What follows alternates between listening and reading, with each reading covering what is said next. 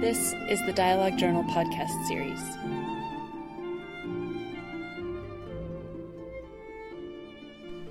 Hello and welcome to the podcast. I'm your host, Morris Thurston, a member of the Dialogue Board of Directors. Today we're especially pleased to have as our guest Dr. Paul Reeve, Assistant Professor of History at the University of Utah. Dr. Reeve will discuss Religion of a Different Color, Race and the Mormon Struggle for Whiteness, which is the title of his acclaimed history of the LDS priesthood and temple racial restrictions, a book that was published by Oxford University Press. I found Professor Reeve's presentation to be one of the very best and most informative of the many great podcasts we've had in this series, and I do highly commend it to you. And if you enjoy the podcast, I hope you'll consider visiting us online at dialoguejournal.com and subscribing to the print or electronic version of Dialogue. And maybe while there, consider a tax-deductible donation to Dialogue Foundation.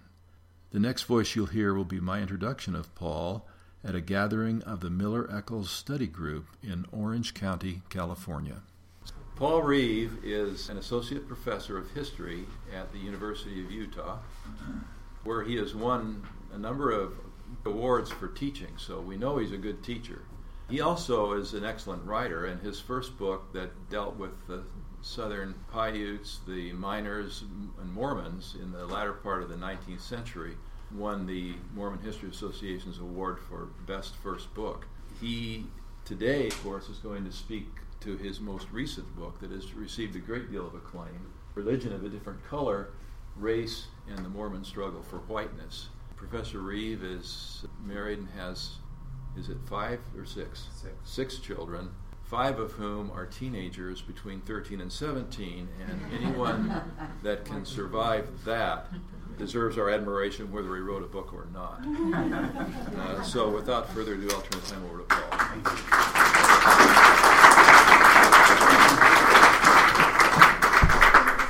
Thank you for the introduction, and thank you for the invitation to be here. I appreciate the Miller-Eccles invitation, and it's an honor to be with you tonight, and especially to talk to you about my book. We'll start off with just the subtitle for the book, because I've been working on the research for the last 7 years and grown accustomed to lots of blank stares and skeptical looks when I say race and the Mormon struggle for whiteness. Mormons are just white. Why would they need to struggle? And so I get the skepticism. I invite the skepticism. I hope people are skeptical enough to actually read the book and see for yourself if there's enough evidence to substantiate the subtitle. But let me kind of introduce you to the evidence, where that comes from. And we'll start with just the image that I chose for the cover of the book. It says 1904 Life magazine. April 28th, 1904, Life magazine. And the title for this image that was published in Life magazine is Mormon Elderberry out with his 6-year-olds who take after their mothers. If you sort of try to understand then what the artist is attempting to portray here, 1904, in several states in the nation, 2 and 3 of these marriages would have been illegal, including in Utah. So Mormons are breaking the law, okay, also practicing polygamy, but darkening the white race and making it unfit for democracy is another suggestion bound up in this political cartoon. And we also need to situate this political cartoon within the context of what's going on in Mormon history. So the historians in the room are likely aware that Joseph F. Smith, who is the then leader of Mormonism, has just returned from a withering 6 days on the United States Senate witness stand in the Reed-Smoot hearings. Reed-Smoot was a sitting LDS apostle, and the United States Senate, who was elected from Utah to represent Utah in the United States Senate. The United States Senate was trying to decide if they would allow him to retain his Senate seat. And there's a 3-year-long trial. And Mormonism goes through its Reed-Smoot Mormon moment. And it plays out in very public ways on the national stage And this is just one example. Okay, so within 20 days of Joseph F. Smith returning from Washington, D.C., Life magazine publishes this political cartoon, and I don't think it's any stretch of the imagination to suggest that Mormon Elderberry is a caricature of Joseph F. Smith. So I see this as a moment of transition for Mormonism. This Life magazine picture is attempting to trap Mormonism in a racially suspect past at the same time that Mormonism is attempting to transition into a white and pure future. And let me explain what I mean. Joseph F. Smith, on the 6th of April, 1904, at General Conference, issues what historians refer to as the Second Manifesto. First manifesto was Wilford Woodruff saying, we're going to comply with the law of the land and give up polygamy. Second manifesto is, we really mean it this time. And Joseph F. Smith puts teeth into the first manifesto by simply saying, anyone who takes future plural wives will be subject to excommunication. And that's the policy that the church pursues from 1904 to the present. So you have to understand then that marriage was racialized in the 19th century as not white. Polygamy was racialized as not white. Monogamy is the preserve of the white race. And the Supreme Court actually makes this point in its Reynolds decision in 1879 when it decides that polygamy is illegal. It says only African and Asian societies practice polygamy. White people shouldn't do so. Polygamy is for non-white races. Monogamy is the preserve of the white race. And all of a sudden you have a group of people who look white in the Great Basin practicing polygamy. Their race is called into question through their behavior, in other words. Okay? So in a variety of ways, then, Mormons are denigrated as not white across the course of the 19th century. We'll focus in on this child here. So this political cartoon becomes the organizing tool for my book. Like in all families, not all children get equal treatment. The white children get one chapter. All 6 white children get one chapter. The Native American child gets 2 chapters. The African American child gets 4 chapters. And the Asian child gets 1 chapter. But basically the book is a history of these fictionalized children in Mormon Elderberry's family. Where do they come from? It's not just a political cartoon that shows up in 1904 out of nowhere. So it's a history of where these children actually come from in the outside imagination. This is fictional, right? Outsiders are imagining their fear of race mixing and projecting it onto the Mormons. So as they do so, the suggestion is polygamy is not just destroying the traditional family, it's destroying the white race. So let me just kind of walk you through the evidence, and hopefully this will make sense, and I'll lose a few of the skeptical looks. So 3 big ideas to keep in mind as we progress tonight. It's only in viewing Mormon whiteness as a contested variable, not an assumed fact, that a new paradigm emerges for understanding the Mormon racial story. So we have to set aside our skepticism, and I'll show you the evidence, but you also have to set aside sort of 21st century ideas about what race is and recover 19th century very fluid, illogical notions about race for this to make sense. So set aside your current understandings of what race is and try to recover what's taking place in the 19th century. Another important thing to keep in mind is that the development theory is operating in the 19th century mindset. So people believe that all societies go through 3 basic phases, from savagery to barbarism, and from barbarism to civilization. And all societies progress along this trajectory. And as they progress along this trajectory, they leave behind savage and barbaric practices, such as polygamy and adherence to despotic rule. And the Anglo-Saxons are seen as the prime example. They move across Europe to inhabit Britain and then cross the Atlantic, and we have a revolution where they throw off despotic rule and establish principles of freedom, and whiteness equals freedom, in other words. And now out there in the Great Basin, you have presumably white people who on the surface look white, ostensibly white people, who in fact are giving their free will over to the despots Joseph Smith and Brigham Young and practicing polygamy. And you have then the fear that presumably white people are deteriorating backwards instead of the natural progression, deteriorating backwards into barbarism and even into savagery. So what's at stake then is not just some suspect religious group. American democracy is at stake. First Congress, 1790, how do you qualify to be a citizen of the United States?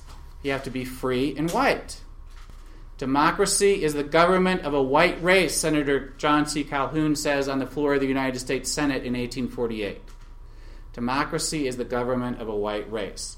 So if you're calling Mormon whiteness into question, you're suggesting then they're incapable of participating in a democratic society, incapable of self-rule, and darkening the white race and making it unfit for democracy. So that's really what's at stake. The other thing to keep in mind then is that race is both something ascribed from without and aspired to from within. So what I try to pay attention to in the book is the way in which outsiders look in on the Mormons and suggest that they're not fully white. And then from the inside, Mormons attempting to claim whiteness for themselves across the course of the 19th century. And that's the struggle part of the story. So you have that dynamic taking place across the course of the 19th century. One way you claim whiteness for yourself in the 19th century, one significant way you do so, is in distance from blackness. And you see then Mormonism moving away from its own black converts towards whiteness with its priesthood and temple restrictions put in place firmly by 1908. Okay, so we'll sort of trace that over time. So let me just give you evidence then. Race as ascribed from the outside. So outsiders looking in. This is just one example. Dr. Roberts Bartholow, a medical doctor who is sent west with Johnson's army during what we call the Utah War, stationed in Utah, and then as he leaves Utah in 1860, files a report with the United States Senate, argues that polygamy is giving rise to a new race. Once again, set aside 21st century notions of what race is and try to recover an illogical and fluid racial context. So this is his report. The Mormon of all the human animals now walking this globe is the most curious in every relation. Mormonism is a great social blunder which seriously affected the physical stamina and mental health of its adherents.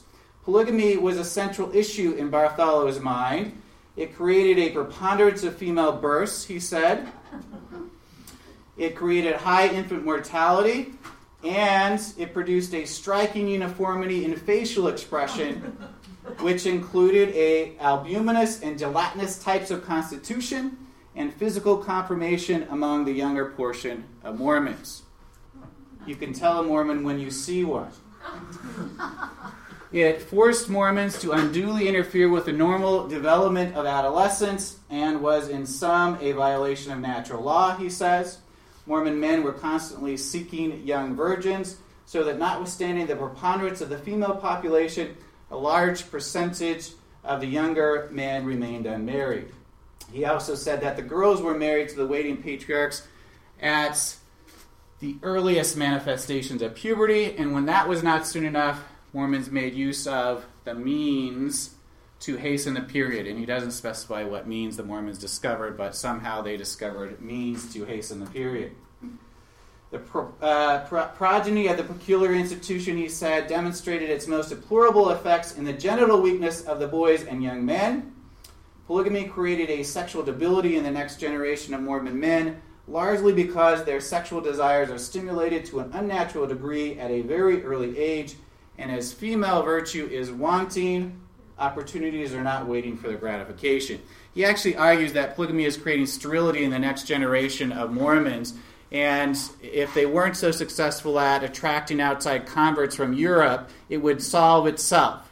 They would die out because of the sterility, but they are bringing in new blood all the time, and therefore it's perpetuating the Mormon problem several generations down. So what all this is doing then is creating a degraded, deformed, degenerate Mormon body. a new race emerging in the Great Basin. And he defines it this way: an expression of countenance and a style of feature which may be styled the Mormon expression and style, an expression compounded of sensuality, cunning, suspicion, and smirking self-conceit. The yellow, sunken cadaverous visage, the greenish-colored eyes, the lank, angular person constitute an appearance so characteristic of the new race, the production of polygamy, as to distinguish them at a glance. The degradation of the mother follows that of the child, he says, and physical degeneracy is not a remote consequence of moral depravity.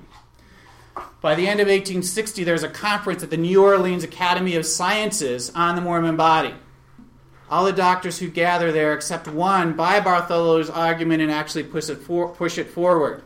One doctor says, it's only 30 years since Mormonism has been founded. We should empirically study Mormons for at least another 30 before we conclude a new race is coming out of the Great Basin. All the other medical doctors at this conference buy his argument and actually push it forward. Bartholow goes on to give other lectures describing a degraded and degenerate Mormon body. It's picked up in a variety of medical journals and republished both nationally and internationally. And so you have the scientific community suggesting that a new race is emerging from the Great Basin. Then we look at race as aspired to from within. So that's the struggle part. So you can pick up some speeches in the 19th century from Mormon leaders who are talking about not a degraded, deformed body, but an angelic, celestial, and divine body. God commanded polygamy, and therefore the production of polygamy will be elevated, celestial, and divine. And sometimes people have read some of these speeches and suggested, well, this is sort of anticipating the eugenics movement, which will play out in the 1920s. The real context is they are very much aware of the way that outsiders are defining them as degraded, and they are responding from the inside by suggesting the exact opposite is true. So, Mary Jane Mount Tanner, a plural wife in 1880, there are no healthier or better developed children than those born in polygamy. Plural marriage was a principle established by revelation for the regeneration of mankind, she says. George Q. Cannon, 1882, contended that the children of our system are brighter, stronger, and healthier in every way than those of the monogamic system. Other Mormons claim that plural marriages produced a more perfect type of manhood, mentally and physically, and a fine, healthy race. So, once again, outside aspersions, okay, and then from the inside, an effort at claiming whiteness for Mormons, as outsiders are suggesting they are somehow degraded or deformed. So that's sort of the struggle that we're talking about. So how does this then impact the racial, priesthood, and temple restrictions? Let me just then walk you through the evidence as I see it. So Mormons created a very inclusive vision during the 1830s and 40s. And these are the bits of evidence that we should think about. The Book of Mormon declared all are alike unto God, including black and white, published in 1830. If you understand the racial culture in 1830, that's a pretty dramatic statement that violates notions of how blacks and whites should be segregated and separated. Black people should be marginalized, not treated as equal, and the Book of Mormon is declaring something different. W.W. Phelps, The Evening and the Morning Star, July 1833. So long as we have no special rule in the church as to people of color, let prudence guide. He publishes an article inviting freed blacks to gather to Missouri.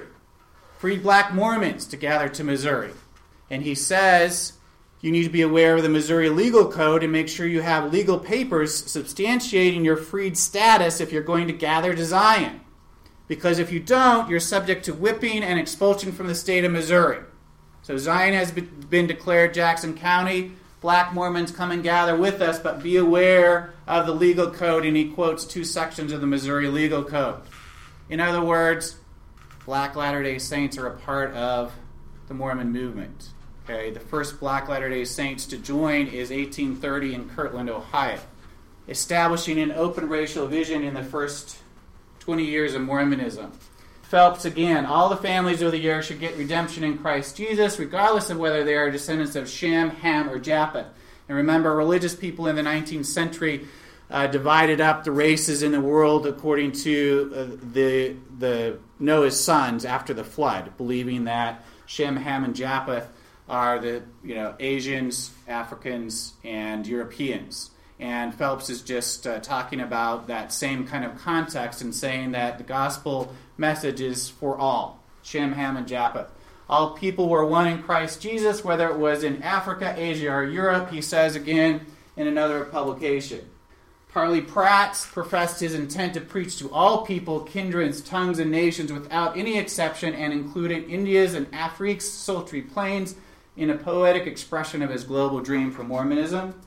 At Nauvoo, the saints envisioned people from every land and from every nation, the polished European, the degraded Hottentot, and the shivering Laplander flowing to that city, and also expressed an open vision for who would be allowed into the temple at Nauvoo. The saints at Nauvoo anticipated persons of all languages and of every tongue and of every color, who shall with us worship the Lord of hosts in his holy temple and offer up their orisons in his sanctuary.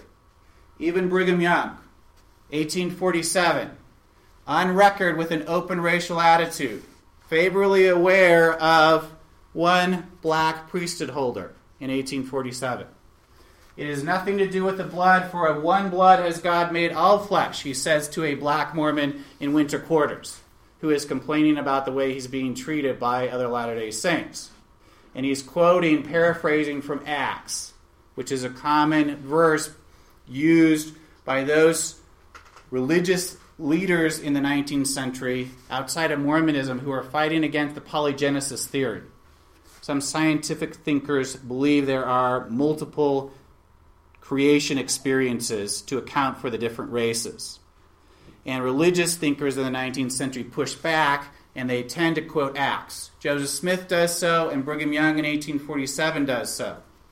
It's nothing to do with the blood, for of one blood has God made all flesh. Okay? We have one of the best elders, an African in Lowell, a barber, Brigham Young says, in 1847. He's on record as favorably aware of Q. Walker Lewis, who is a black Melchizedek priesthood holder in the Lowell, Massachusetts branch. Brigham Young is aware of him, favorably cites him as an example to William McCary, another black Mormon in winter quarters, when McCary is saying that his skin color is causing problems. Let me give you an example. It's not a problem. We have a faithful black priesthood holder in Lowell, Massachusetts, Brigham Young says. And we don't care about the color. Suggesting then Mormonism has a very open racial vision in its first couple of decades. That's the view from the inside. How do outsiders view Mormonism's racial vision? They're too accepting and they're too inclusive, outsiders suggest. I just pulled several quotes from newspapers and other accounts of how outsiders perceive this open racial vision amongst the Mormons. Mormons accepted all nations and colors.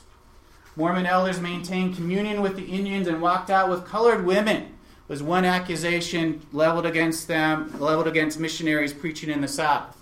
Mormons welcomed all classes and characters into their society. These are not compliments. These are not celebrations of Mormon diversity.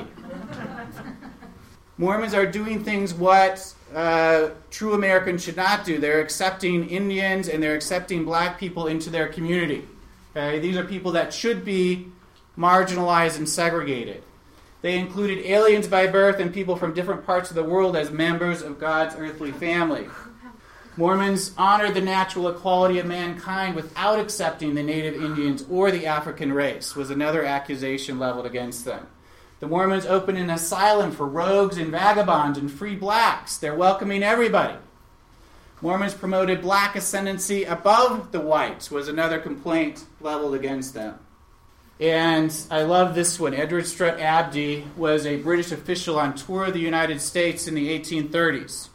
He comes across the Book of Mormon, and he reads it. And he comes across the verse, all are alike unto God, including black and white. And this is his reaction when he reads that. The Book of Mormon ideal that all are alike unto God, including black and white, made it unlikely that the saints would remain unmolested in the state of Missouri, he predicted, and he proved to be prophetic. So he reads those verses and suggests this ideal vision of racial equality doesn't fit in this American context and will cause Mormons trouble. And he's actually correct. So these fears then of race mixing are perpetuated across the course of the 19th century in a variety of political cartoons. That notion that Mormons are facilitating race mixing continues to be perpetuated.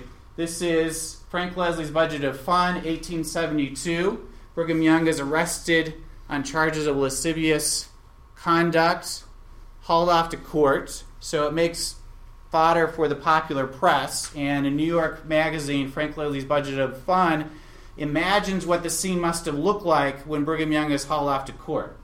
So they simply title the picture "Affecting Parting of Brigham Young from His Interesting Little Family." What's really interesting about the family is that it's an interracial family. The first wife reaching out to Brigham Young is a stereotypical black mammy from the plantation South. This is something that Southerners invent in their minds to defend themselves against charges that slavery is somehow brutal and cruel. Well, we have the plantation mammy in the plantation house, and she's always fat and happy and contented and well-fed, but also so fat that no Southern white would ever have sexual relations with her. It's their cover for their own horrible treatment of blacks and the rape of black women that took place across the plantation South. But now you're projecting all of that into Brigham Young, and he's doing something no self-respecting Southern white would do. That is, not only have sex with the black mammy, but marry her and bring him into his family. And members of the family, another wife is black in the family, a couple of children are black, and then even the white wives and some of the children, you'll notice the facial features. This was typical for cartoonists to depict Irish immigrants with simian or ape-like features in the 19th century, suggesting that Irish immigrants were somehow more ape-like than human, and projecting that kind of characteristic onto the Mormons in this situation, giving rise to a degraded, deformed race, more ape-like than human. So a degraded family that Brigham Young is presiding over. The New York World, at the end of the Civil War, you have 4 million freed blacks. The fear in the minds of the New York World in a straight-faced editorial, 4 million freed blacks. They're highly prone to sexuality and highly superstitious, prime converts to Mormonism. They will convert en masse to Mormonism, the New York World says, and all of a sudden you will have 4 million free blacks in the South combining with the Mormons in the West, and Mormons will control presidential politics in the United States. That's an editorial published in the New York World following the end of the Civil War. The ungovernable propensity of the Negroes to miscellaneous sexual indulgence and the powerful instinct of their race toward unreasoning superstition will make the 4 million of freedmen the most promising field in the world for the propagation of the Mormon faith, the New York World says. John D. Sherwood's The Comic History of the United States, published in 1870, includes this picture, a Mormon family out for a walk. You have the enfeebled patriarch out front, the long string of wives behind, and then the endless string of children. Once again, it's not the number of wives and children, but it's the interracial nature of the family. You have, again, the stereotypical black mammy. You have an Asian wife. You have either a Native American or Pacific Islander wife.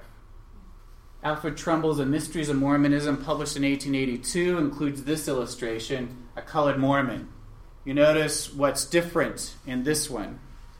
The other ones have had the white male out front, and then one of the wives have been African American or multiracial. In this situation, it's the male. It's the male that is black. This is after Reconstruction is over. You have Southern whites attempting to reassert racial supremacy, white supremacy in the South. You can be lynched for looking at a white woman wrong in the South. And in fact, over 3,000 lynchings in the South for as little of an offense as that. It's the myth of the black beast rapist. And that fear is being projected onto the Mormons in this illustration. The colored Mormon, and look at the lascivious intent he has for the white woman. Okay, Mormonism, again, facilitating race mixing, making whiteness unfit for the blessings of democracy, destroying democracy in the United States. All the way through the turn of the century, then, you have Saul Bloom's publishing house in New York. This is a popular genre of music at the time period called coon songs. And in this particular song is performed on Broadway, one of Saul Bloom's hits for that year. It brings together stereotypes about African Americans as well as about Mormons. And again, I think it's not a stretch of the imagination. Remember, Joseph F. Smith is playing out widely on the national stage. Not a stretch of the imagination to suggest that we really have a black Joseph F. Smith here. This is the chorus for the Mormon coon. I've got a big brunette and a blonde pet. I've got him short, fat, thin, and tall. I've got a Cuban gal and a Zulu pal. They come in bunches when I call. And that's not all. I've got him pretty too, got a homely few. I've got him black to octoroon. I can spare 6 or 8. Shall I ship him by freight? For I am the Mormon coon. Once again, Mormonism facilitating race mixing across the course of the 19th century. So what you have then taking place on the inside is a move towards whiteness. One way you claim whiteness for yourself in the 19th century is in distance from blackness. William Appleby is appointed by the leadership of Mormonism to survey the condition of the church on the East Coast as Brigham Young is leading saints into the Salt Lake Valley. So he takes, by his own account, a 2,000-mile tour of East Coast branches. And he goes to the Lowell, Massachusetts branch. And he encounters Q. Walker Lewis, a black priesthood holder. William Appleby is a member of the church for 7 years. And not only Q. Walker Lewis, but his son Enoch is in the Lowell, Massachusetts branch. And his son Enoch has married Mary Webster, a white woman, also in the Lowell, Massachusetts branch. And interracial marriage has been legalized in Massachusetts. So the marriage is legal in Massachusetts.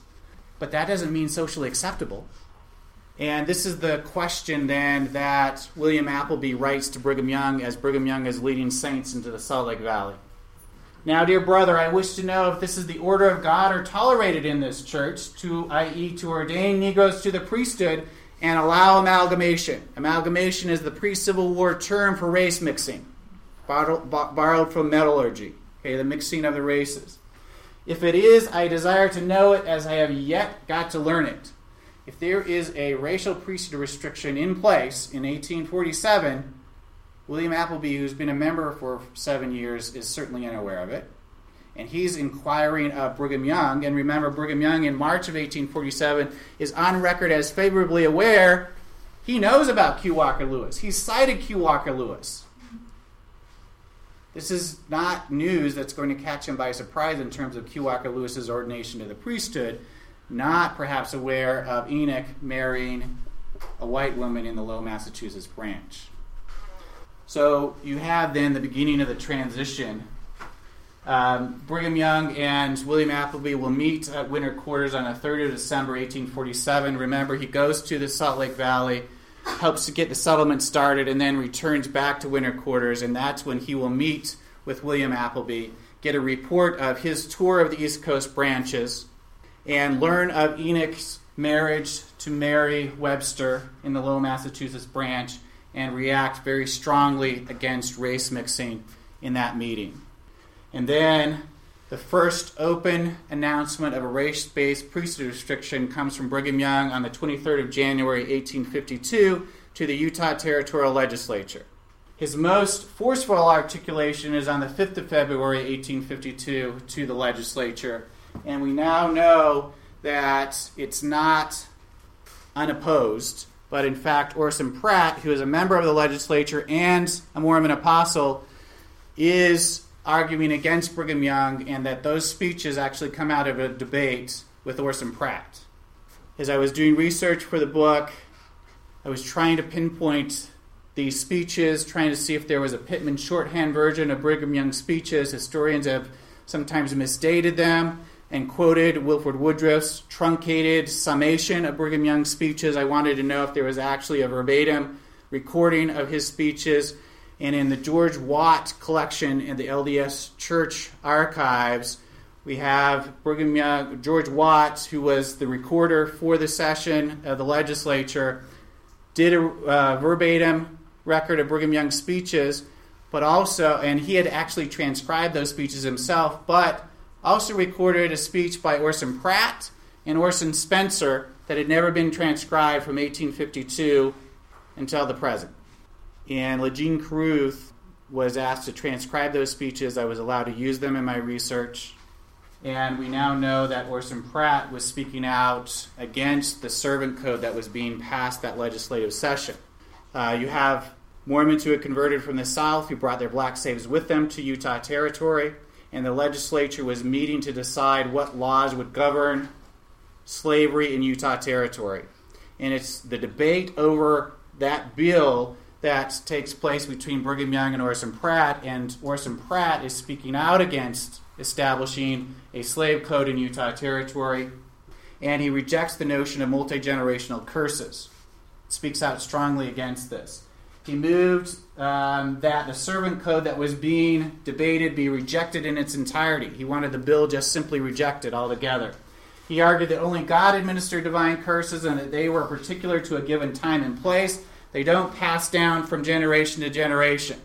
Even if God cursed Cain, it doesn't pass down to anyone else, coinciding with Joseph Smith's notion that we will be punished for our own sins, not for Adam's transgression. Why would supposed descendants of Cain be responsible for Cain's murder of Abel, in other words? Okay. Shall we take then the innocent African that has committed no sin and damn him to slavery and bondage without receiving any authority from heaven to do so? He found the idea preposterous and said it was enough to cause the angels in heaven to blush. And then, after Brigham Young on the 5th of February gives his most dramatic speech articulating the priesthood restriction, Orson Pratt will push back again against Brigham Young. You have two seemingly innocuous bills introduced into that legislative session, one for the incorporation of Cedar City and the other for the incorporation of Fillmore as municipalities. Big deal. But the voting provisions for those two municipalities stipulate that white men over 21 can vote.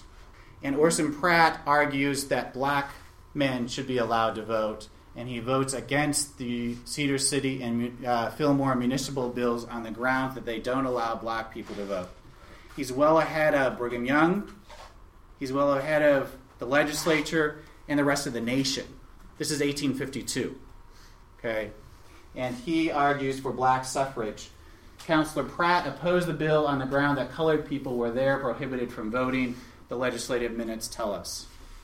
So we have then the black priesthood holders who watch the space, that open articulation of priesthood and temples that we talked about in the first 20 years of Mormonism. We see that full space for full black participation diminish across the course of the 19th century. You have Elijah Abel, a black priesthood holder, was ordained an elder on the 3rd of March, 1836, sanctioned by Joseph Smith himself. Ordained a member of the Third Quorum of the 70 on the 20th of December, 1836 by Zebedee Coltrane. He does baptisms for the dead in Nauvoo. He receives his washing and anointing in the Kirtland Temple, but remember that's as far as the temple experience is developed. He is in Cincinnati when the endowment ceremony is introduced in Nauvoo, so I don't know what would have happened had he been present. He then comes to the Great Basin. Later remembrances suggest he applies to Brigham Young for his endowment and to be sealed to his wife. I find no written record of that, but it could have happened verbally. There is a written record that he applies to John Taylor for his endowment and to be sealed to his wife in 1879. That does survive in the written record. And it prompts John Taylor to conduct an investigation. If a priesthood restriction is unambiguously in place even in 1879, why would the leader of Mormonism need to have an investigation? They conduct an investigation into Elijah Abel's priesthood. Joseph F. Smith visits Elijah Abel personally. Elijah Abel produces his certificates. Joseph F. Smith comes back to the meeting, reports that he saw the certificates, and Abel claims that his priesthood was sanctioned by Joseph Smith himself. They allow his priesthood to stand. They don't allow him admittance into the temple and to be sealed to his wife. He goes on a third mission for the church. He comes back and dies 3 weeks later. And this is his obituary published in the Deseret News. I don't know who wrote it, but whoever wrote it seems to be aware of the diminishing space for full black participation.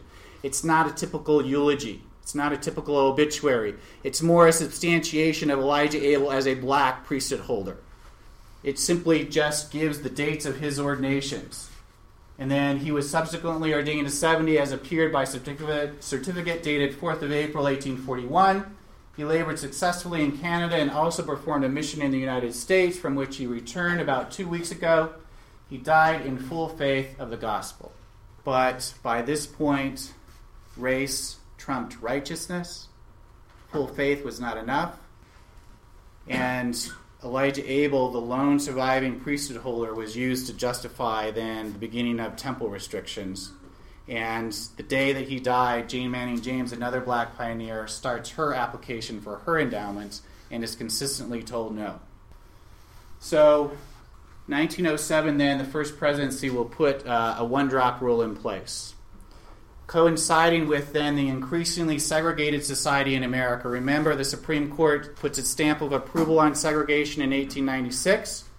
You have a variety of states who start moving towards one-drop laws. The state of Virginia adopts a one-drop law, meaning how do we define who is black and white legally? Well, if you have even one black ancestor, no matter how remote a degree, it's called the one-drop rule, one drop of black blood. No matter how remote the black ancestor, you could have 100 white ancestors, one black ancestor, and you are legally defined as black in the state of Virginia. And the LDS leadership moves the same direction, 1907, adopting a one-drop rule. The descendants of Ham may receive baptism and confirmation, but no one known to have in his veins Negro blood. It matters not how remote a degree. Okay, that's the one-drop clause. Can either have the priesthood in any degree or the blessings of the temple of God, no matter how otherwise worthy he may be. Once again, worthiness, righteousness don't matter. Race trumps righteousness as it comes to be applied. And so what we have then, I argue, is the restriction is solidified in 1908.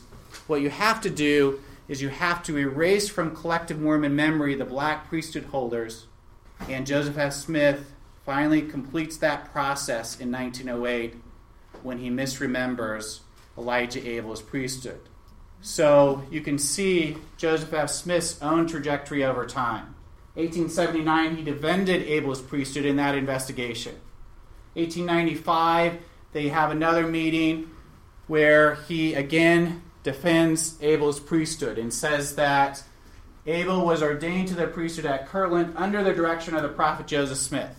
Then 1904, you start to see the slippage in the other direction.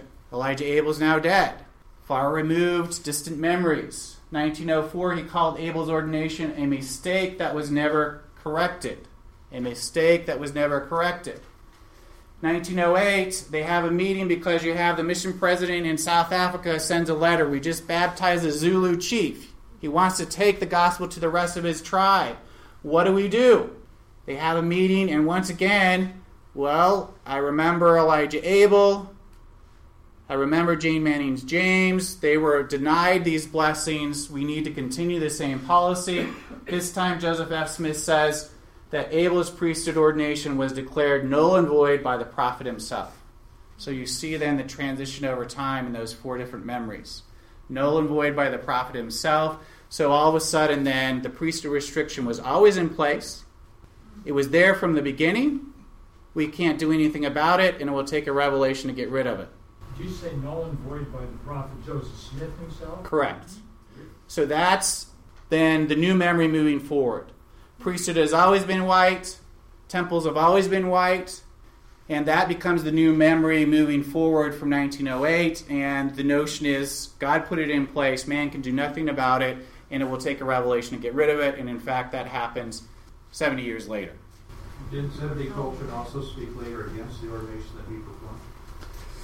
Right. Yes. Yeah. And we can deal with that in the Q&A. But you're absolutely right. That takes place in 1879, right. And Joseph F. Smith at that point says, "No, you're wrong, Zebedee Coltrane." Right. Yeah. We'll just wrap it up then, and we can open it up for questions. So the basic arc of the book then is Mormons denigrated as not white enough in the 19th century, so they move towards whiteness. They are so successful at claiming whiteness for themselves that by the 21st century denigrated as too white. When Romney sought the Republican nomination in 2008, one political blogger made fun of the Romney Christmas card, photoshopped an African-American man into the Romney family, and then said, "This is the Romney Christmas card, represents the melting pot that is Utah. Who do you think is the non-Romney or nominee in this photo?" Right? Mormons are too white. And then remember in 2012, in the New York Times, Lee Siegel published an editorial calling Romney the whitest white man to run for president in recent memory. So Mormons go from not white enough in the 19th century to too white by the 21st century. Effort to claim whiteness for themselves in the 19th century, and by the 21st century, an effort to claim a more racially and internationally diverse identity for themselves. Witness the I'm a Mormon media campaign. Before she ran for Congress, Mia Love from Utah was one of the vignettes featured in the I'm a Mormon media campaign, with her white husband and interracial children featured. A dramatic transformation from the 19th century when Brigham Young learns of Enoch Lewis's marriage, a black man, to Mary Matilda's, a white woman in the Lowell, Massachusetts branch, to this becoming the face of Mormonism in the 21st century. That's the basic trajectory and arc of the book, from not white enough to too white, and an effort to claim whiteness for themselves in the 19th century to an effort to claim a more racially diverse and internationally diverse identity in the 21st century. Thank you very much.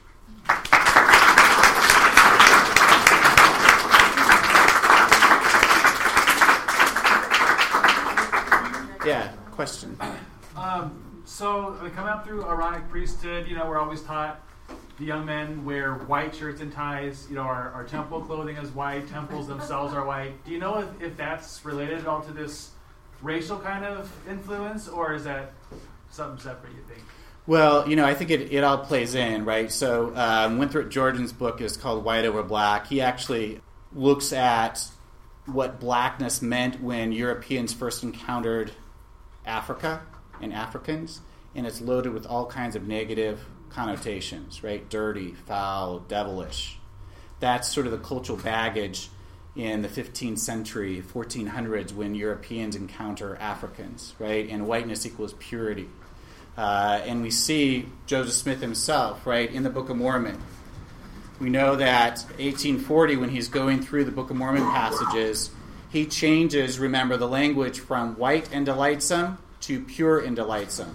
So white being a synonym for pure, right? We don't figure that out until the 1981 edition of the Scriptures, and when we verify that Joseph Smith actually had made the change himself, the 81 edition of the Scriptures includes pure and delightsome, not white and delightsome, right? So it is a factor, right? It sort of plays into sort of just the baggage that white or black represent in people's minds. Yeah. Are Orson Pratt's narratives available now? Not yet. The Church History Department is allowing myself and Legene Caruth, who transcribed them, and Christopher Rich, a legal scholar, to publish a documentary history of them. And so we're going to contextualize what we believe is taking place in the 52 legislative session, the bills that are being debated, set them in timeline, and also allowing us then to publish the Pittman shorthand version of Brigham Young's speeches, the Pittman shorthand version of Orson Pratt and Orson Spencer's speeches. So they will be available once we're done with the editing and the contextualizing, and it will be published as a documentary history. You mentioned the interracial couple in Massachusetts and Brigham Young State. For those of us that are not familiar with that story, can you tell us a little bit about that? Sure. So Kiwaka Lewis is a black man. He goes from different religion to different religion. He's a barber in Massachusetts. He's also a member of the Black Masonic Lodge in Massachusetts. A respectable black man in Massachusetts society who apparently hears the Mormon message and converts. Evidence suggests that it's William Smith, who was an apostle at the time, Joseph and Hiram's younger brother, who ordains him to the priesthood. And then his son, Enoch, also converts. The Lowell, Massachusetts branch includes young women from the woolen, the mills, the textile mills that are operating in Lowell. And apparently Enoch and Mary Webster strike up a romance and they get married. Q. Walker Lewis's wife is from an interracial relationship, so obviously that family doesn't have a problem with an interracial relationship, and the marriage takes place in the Massachusetts branch, and no one seems to care or sort of notice until William Appleby comes in, and he is certainly offended by it. So once again, the gospel net is being cast widely, right? So you have a variety of people who are being drawn into this gospel net. Slaveholders, they're black slaves, right? This is how universal the message is. You're all welcome. Abolitionists, anti-abolitionists, those who are okay with amalgamation, those who don't like amalgamation. These are all the political ideas floating around of their day, and they're all being drawn into the gospel net. But eventually then, we will establish white over black and free over bound in that 52 legislative session. But it's sort of that Lowell, Massachusetts branch is indicative of the various peoples being drawn into the gospel message. Yes, so they had a child. So Enoch and Mary had a child, and William Appleby is enormously offended by this, right? Because the interracial mixing has produced then a degraded offspring. Hey, I actually did read the book and most of the footnotes, and I understand the premise is that this was another reason to hate Mormons, is they're not white. And I know the top three were polygamy and that God spoke to prophets, and they might vote as a voting law. Are you saying that this idea that they're Mormons not white is as powerful as those top three reasons to hate Mormons, or is this more of a fringe reason to hate Mormons? Yeah, how I see it operating is as justification for discriminatory policies against Mormons. How do you justify an extermination order against people who look like you in a 19th century context? Well, you suggest that they, in fact, aren't like you. They're more red than they are white, or they're more black than they are white, and this is appropriate behavior against those kind of marginalized groups. And so, therefore, if Mormons are more like them, extermination is perfectly okay. So I see it operating as a means of justifying discriminatory behaviors. Dehumanizing, absolutely. Dehumanizing and justifying, being expelled from the United States altogether. Two quick ones. One is, I'm taking the title of your book was taking this play off of Whiteness of a Different Color, which we had a few years earlier. That's correct. And it developed a lot of these themes. I ran into that and I read it before yours came out, so it gave me a really good backdrop for what was happening here. And I recommend it if anybody saw Amazon and the rest. But I've been involved in this subject for a long time, since high school, and I've only found two black LDS that thought the priesthood restriction was right. And one of them has since repented. The rest of them said, God's taking them anyway, leave it alone, it'll be solved later. Branch President Watts, he said, if the church lied, God will take care of it, things like that. But the last Sunday of July, I was up at the LA Temple's Visitor Center. They had a presentation about black pioneers. In the Q&A afterwards, black members were asking, well, what about this in the Book of Mormon, where people were treated black skinned so they would be loathsome? And that's in Scripture. The black skin is loathsome. What do we do with this?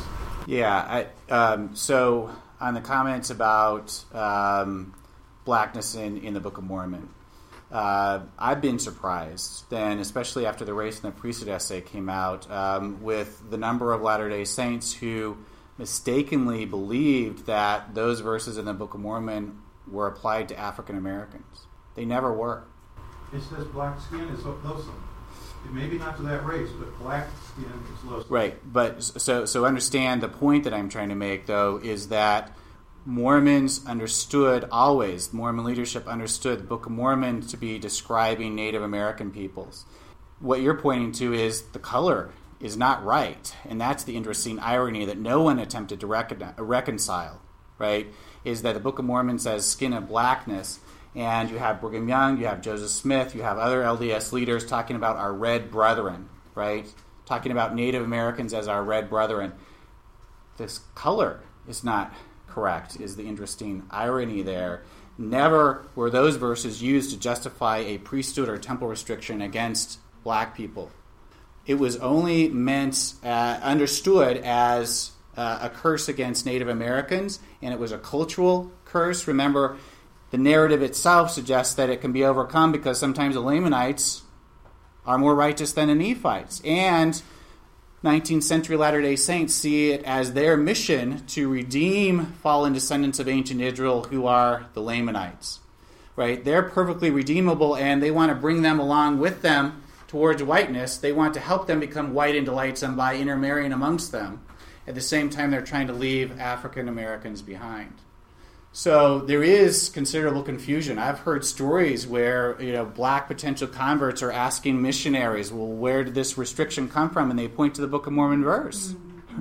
So that's how far we are removed from even the nature of where the Brigham Young's justification for it. He never drew upon the Book of Mormon. His only rationale consistently across the course of his life was the Bible. Cain killed Abel, and therefore all of Abel's descendants will have to wait, or all of Cain's descendants, all of Cain's supposed descendants are going to have to wait until all of Abel's descendants receive the priesthood. It's speaking basically, it says black skin is loathsome. Sure. Forget about priest and everything else. Black person picks that up and says, this scripture says I'm loathsome. Right. No, absolutely. They don't need to know anything else. Right. No, I totally get your point. There are internally consistent ways of reading those verses, not literally, right? And Darius Gray and Marvin Perkins' Blacks in the Scriptures, I think, does a good job of sort of walking through that. If you haven't seen those, it's a potential way to kind of think through that, and the footnotes can kind of lead you through that. But I'm not denying your point, absolutely. And it also has then that black and white are alike unto God, right? So you have that tension within the same book of Scripture. Well, is there another? Scriptures aren't correlated, are they?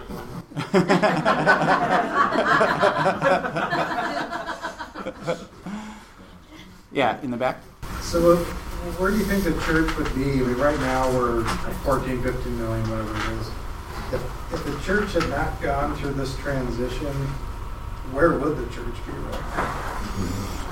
For good or better or worse or whatever, like what would the church look like right now if it hadn't gone through this? Would it have just fizzled out because there was so much animosity towards the church, or was there some rationale? I mean, was the thought we have to do this, otherwise we're going to die out, or you know what I mean? Yeah, sure. And the dots are never connected that explicitly, right? So what I see is this bigger context. And then I see Mormons moving towards whiteness away from blackness across the course of the 19th century in fits and starts, and never sort of a deliberate, they're saying this about us, therefore we're moving this way. Never that clear, right? It's just sort of like these moments in time where they're making these decisions away from blackness towards whiteness. Where would the church be? That's the luxury of being a historian. My mind is buried in the past. And it's hard enough to figure out the past, let alone predict the future. I've heard people suggest, well, this sort of saves the church from outside scorn, right? Polygamy? Right.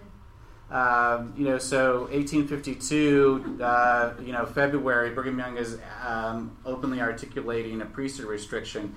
The fall of that year, they openly announced, yes, we are practicing polygamy, and that brings on scorn from the nation, right? If you're really concerned about avoiding scorn from the outside, you don't practice polygamy. If that's sort of, and then there's sort of, obviously the notion that, Mormonism is the truth, right? As Mormons like to describe it. And it's going to withstand anything, right? It's always going to be here. So allowing black people full participation is somehow going to bring an end to it. I don't buy the argument. I just see sort of human beings kind of making human decisions in fits and starts across the course of the 19th century. Where would it be? Well, it certainly wouldn't be trying to deal with its troubled racial past in the 21st century is one way to think about it, at least, and probably a much more global reach much sooner than after 1978. I don't understand what this thing is where the Mormons still think, most of them, that the priesthood restriction was of God. They still think it, and a lot of them do not want to. They say that, they just had to write this. They had to say something, because they were pressured to say this. And even their leaders are saying this was not of God. And they still want to believe the 1,800 people were so righteous, that they didn't stray away from God. Like the devil strayed you away from God's will. And they don't want to believe that. No, you're right. It calls into question sort of notions of prophetic fallibility, right? So that's where it takes people. And so these are really difficult questions that people have to work through. And I think it leads them to that kind of position that you're articulating.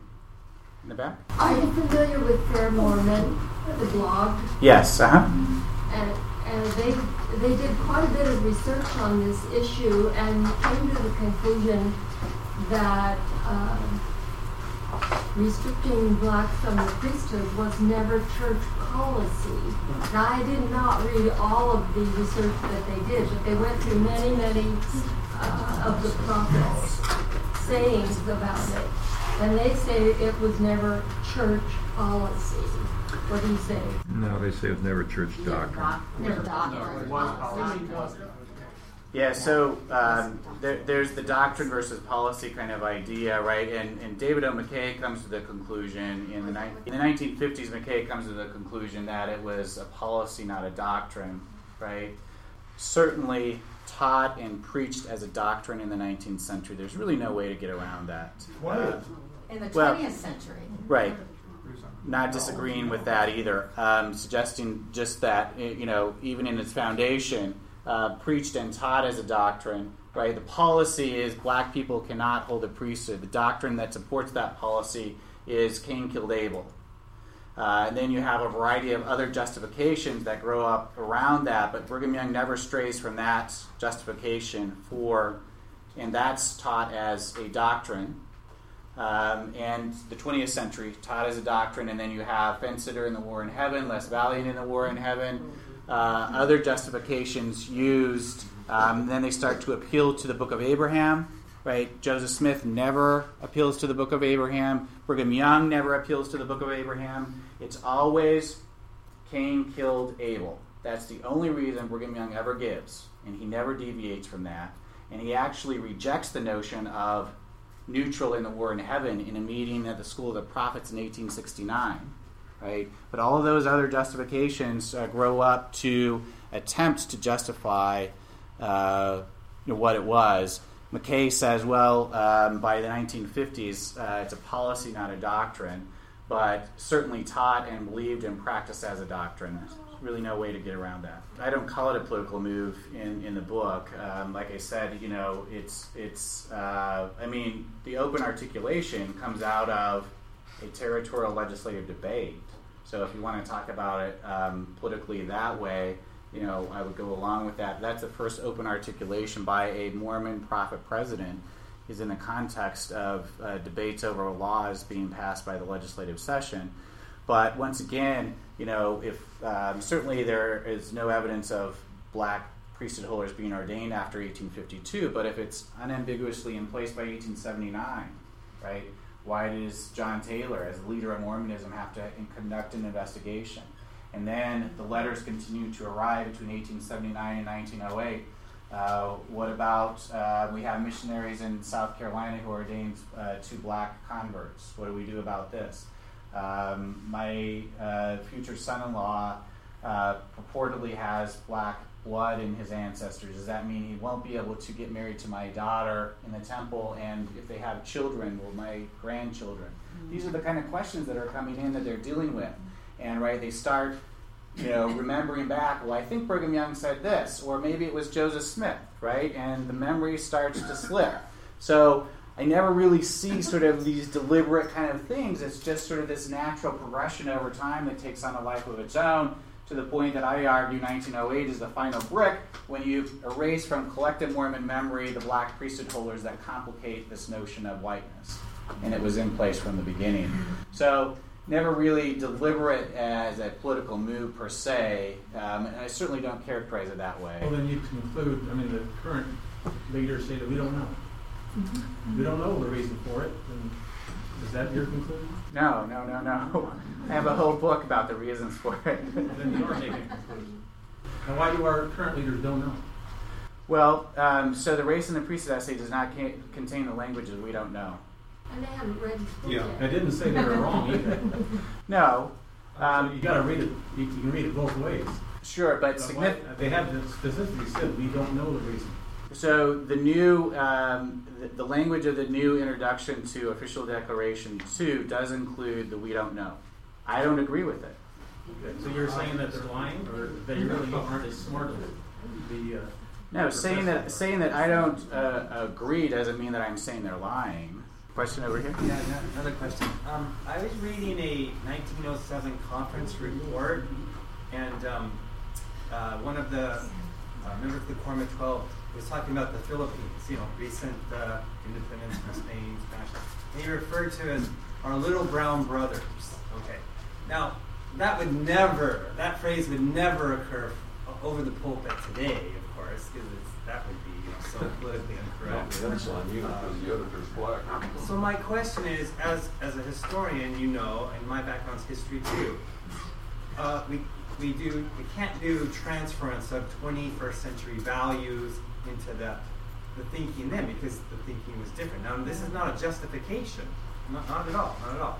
But we get appalled, like, oh, how could this be like that? Because we live in standards today where it's just appalling, right, that kind of thing. Sure. But my question to you is, wasn't that reflective? Again, I'm not justifying, but isn't that reflective of the times of that? In 19th century America, there was separation of the races.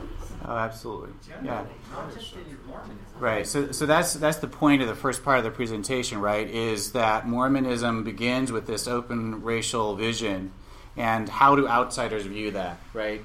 Mormons are violating the standards of what it means to be an American, right? They're accepting the people that should be segregated, people that American society suggests should be segregated and denigrated and marginalized. The Indian Removal Act is playing out at the same time, right? 1830, same time that Mormonism is being founded. So these are people that should be removed and segregated. And in the Red, White, and Mormon chapters, you actually have then the use of the same language of Indian hating applied to Mormons, right? And the actual proposal in Nauvoo in 1845, after Joseph Smith is killed, how do we solve the Mormon problem? One local official proposes creating a 24 square mile Mormon reservation patterned after Indian reservations, right? So you appropriate the language of Indian hating. You also appropriate the Indian solution for the Mormon problem. And it plays out across the course of the 19th century. So you're absolutely right. That's the cultural context of the time. And I try to situate then what's taking place within Mormonism within that bigger picture. And I certainly think, for me at least, it makes more sense. Yeah. Well, it almost makes it more sad because they were so open. And it's so interesting to me how you shared that the man who applied to receive his endowments, and they said no, and he still went on a mission and served the church. That's just such a strong statement of his belief. Right. And then my question was, is there any evidence of maybe some of those presumably wealthier people who maybe had come from the South of lobbying the prophet or of people wanting those restrictions to be put in place? There were so many. You mentioned all the varying points of view of everyone who was joining the church, but would he have maybe been influenced by those other maybe stronger or more influential members of the church to doing something like that? There's no evidence that the slaveholders are actually lobbying, right, the legislature when that's taking place. Or lobbying the prophet. Lobbying the prophet, even. Brigham Young actually is striking a middle ground in that 52 legislative session. Speaks out strongly against the chattel slavery as practiced in the South, but also speaks out against the abolitionists. And abolitionists were seen as amalgamationists in disguise. There are anti-abolitionist riots that permeate the North in the 1830s, right? If you want to free blacks, what you really want is you're inviting blacks to move amongst you and intermarry with you and darken the white race, and democracy is at stake. That's the argument, right? So Brigham Young strikes the middle ground. We actually believe that what the legislature passes is a form of gradual emancipation. Only the current generation, he wants to honor the labor obligations that black people represent to their masters. And so the current generation will be held in slavery, but the next generation will not. And that's a typical form of gradual emancipation passed by northern states that we call free states. We'll lay all that out in the new book where we edit the documentary history. So he really is kind of striking a middle ground. All provisions of the code that the legislature passes are aimed at the masters and what the masters can't do, not at the black slaves. They are what they have to do and what they can't do. So they have to provide an education. In the South, you can't educate your slaves. The code that the territorial legislature passes in 1852 stipulates that they have to provide an education to their slaves. They have to provide recreation to their slaves, adequate food and clothing. They can't unduly punish them. Slaves have to agree to come to the territory of their own free will, right? How that plays out in practice is anyone's guess. But nonetheless, it really is a servant code, very different from the chattel slavery that's practiced in the South, but not emancipation either. Did Orson Pratt oppose the servant code? Yeah, he wanted it absolutely just rejected. What was the vote? Well, the vote was obviously for it. Was it unanimous? Well, the legislative minutes don't record the vote, unfortunately. So, but presumably, yes, but we know that Pratt speaks out against it. They don't record the vote. I mean, most of the bills are passed unanimously in the legislature. I mean, there's this value placed on unity, right? But we know that Pratt is speaking out against it. But it's modified, right? There are modifications. So we have the first version, and then we have the version that actually passes. And that really solidifies the notion that it's a form of gradual emancipation because the language of it passing to the next generation is removed before it actually passes. And so it's seen as only this current generation will be enslaved. Their children will not be enslaved. Obviously, it doesn't even have to play out that way. National Congress outlawed slavery in the territory in 1862, right? But you have a form of unfree labor practiced in Utah Territory from 52 to 62. And a small number of slaves, around 100, right? Black people, I should say. Some slaves and some freed blacks. Some actually Mormons. Some have converted, right? All of that sort of just mixed in this milieu. But the vote tally itself is not recorded for the bill, but it passes. And Brigham Young signs it into law. I really found this to be a fascinating presentation, Paul, and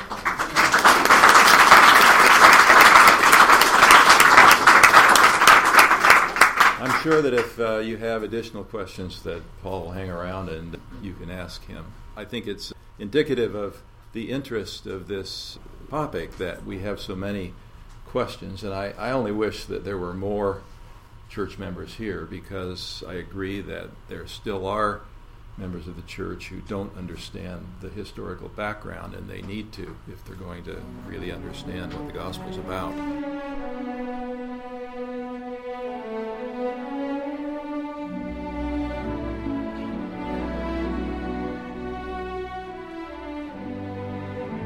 You've been listening to the Dialogue Journal podcast series. We'd like to thank our guests today. For more Dialogue podcasts or to comment on this one, please visit dialoguejournal.com. Thank you.